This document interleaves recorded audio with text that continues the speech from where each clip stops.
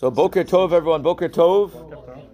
Today we're going to be studying. I hope you're having a wonderful day.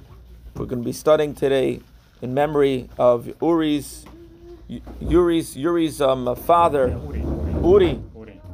Uri's father, whose name was Zev ben Yaakov of blessed memory, who is Zev ben Abraham of blessed memory, who. He's now in the funeral was I believe yesterday, so today they're sitting in Shiva. May the soul be elevated and bless your entire family. Amen. And when you learn Torah in memory of someone, it blesses their soul. So I'm sure your father appreciates that this is happening. So we're on page 66, and we're actually talking about a very powerful thing that relates actually to the afterlife. How is that? When you realize that there's two parts to our life. There's our body, and then there's our soul.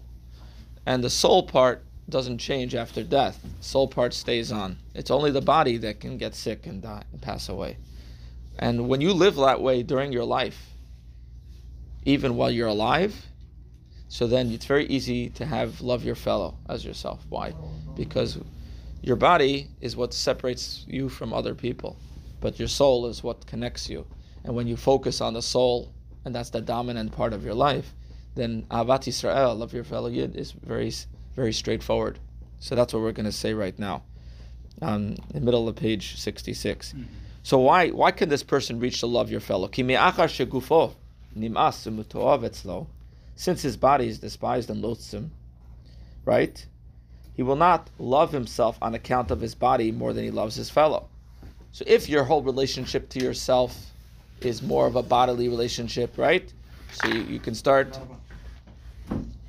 that could lead to dissension, right? Yeah. But he's not going to love himself based on his body. So now what is he going to focus on?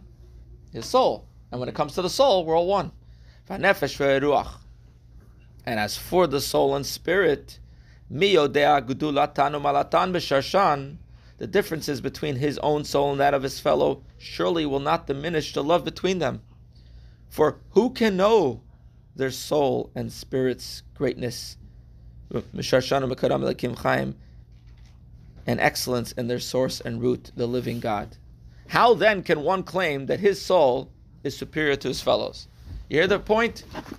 Thank you. Because you cannot say that when it comes to the body, one could look at himself and says, "Oh, I'm more handsome. I'm a better fit than that person. I maybe have more money than that person." So when it comes to the material part of oneself, the body, it's very easy to define. Someone can inflate their own self-worth and look down at someone else. But when it comes to the soul, you never know. Maybe that person's soul is greater than you. So how could you look down at someone? And now that's one level. Then there's a higher level. There's another level where all souls are compatible. Furthermore, they're actually all equal. Now the first point was maybe their soul's greater. Second point is, on a certain level, all souls are equal. And not only equal yet separate, but furthermore, this is even a higher level, a third level. They all have one father, one source, and within their source, they all comprise one entity. In other words, you could say that all souls are equal, compatible with each other, but not exactly the same. But then we have one source, that's the ultimate unity, that since all our souls come from one source, essentially, we're all one. And how could I not like someone else? How could I not have love of your fellow Yid as yourself? It is on account of this common root in the one God that all Israel are called brothers in the full sense of the word. And not only figuratively in the sense of relatives, or similar in appearance and the like. Literally, the Jewish people are called brothers. So what differentiates one Jew from another? Only the bodies are distinct from each other. This explains how it's also possible to man that one love his fellow as he loves himself. Why? Because self-love is innate. You naturally love yourself. If you don't love yourself, then you need to talk to somebody, right? Right? If a person dislikes themselves, that's not healthy. The healthy way is to like yourself.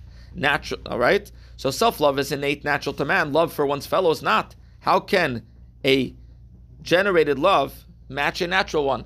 If the other person you have to meditate to think about to create a love for that person, how could that be equal to the love that you naturally have for yourself? And how could he say v'ahavta l'reacha kamocha? The big rule in the Torah: love your fellow as yourself. What do you mean as yourself? How could I possibly love someone as I love myself, which is natural?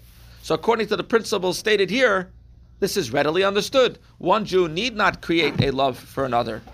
The love is an inborn characteristic of his soul, on account of its root in godliness, which is common to all souls. It is as natural as love between brothers. You don't have to think about loving your brother, right? I mean, it comes natural. There's a natural love that a person has to their brother. And essentially, all the Jewish people are also brothers and sisters. And because that's the case, we have a natural, just like we have a natural love for ourselves, we have a natural love for our brothers and sisters. And therefore, it's also natural. Now, here's a caveat. If a person focuses only on their body, and that's the main part of their life, then it'll be very hard for them to love their fellow relationships. Therefore,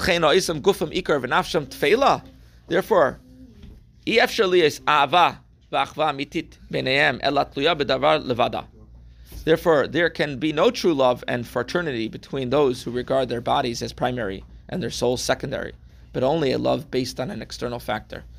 Right? You know, if a person holds their body as the main part of them, so as long as the other person makes that person feel good, they'll love them.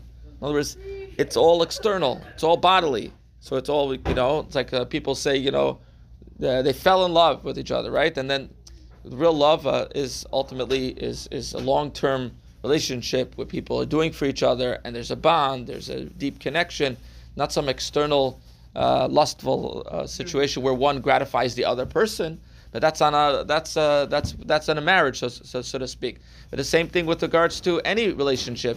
You have different people, and there could be a relationship that is purely based on each person giving the other person what they bring to the table. Person says, one person brings business, one person likes to play tennis, the other person likes to play tennis, hobbies, social. It's all about each other gratifying the other person. But that's not what true love is. True love is a real bond between the people. True love is even when the person's not doing gratifying the other person, but there's an innate love. Your brother's not your brother because he loaned you his bicycle. He's also your brother when he didn't want to lend you the bicycle. You're still connected. And that's the true connection that we're talking about here. Since the body separates us from each other, whereas the soul is that which binds us together, the greater value one places on his body at the expense of his soul, the more conscious he is of the differences between himself and his fellow.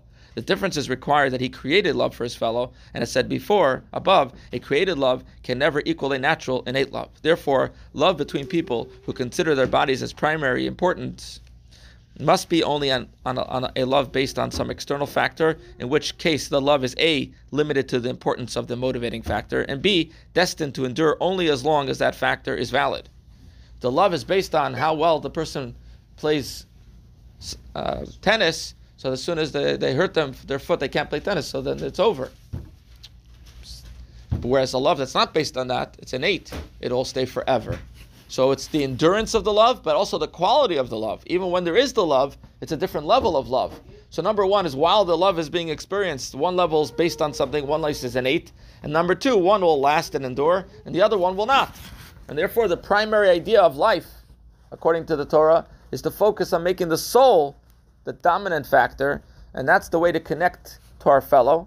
And as we're going to learn soon, that's also the way to connect to God. Because what motivates somebody to keep the commandments? If their body is the main part, the motivation is a little lacking. But when the soul is the focus, then it leads to not just love your fellows yourself, it leads essentially to all the commandments of the Torah. So may our love for our fellow bring about the cause of the strife and the destruction of the second temple was strife between Jews, baseless hatred, and baseless love will lead to the building of the third temple, which will stay eternally. Amen. Right now.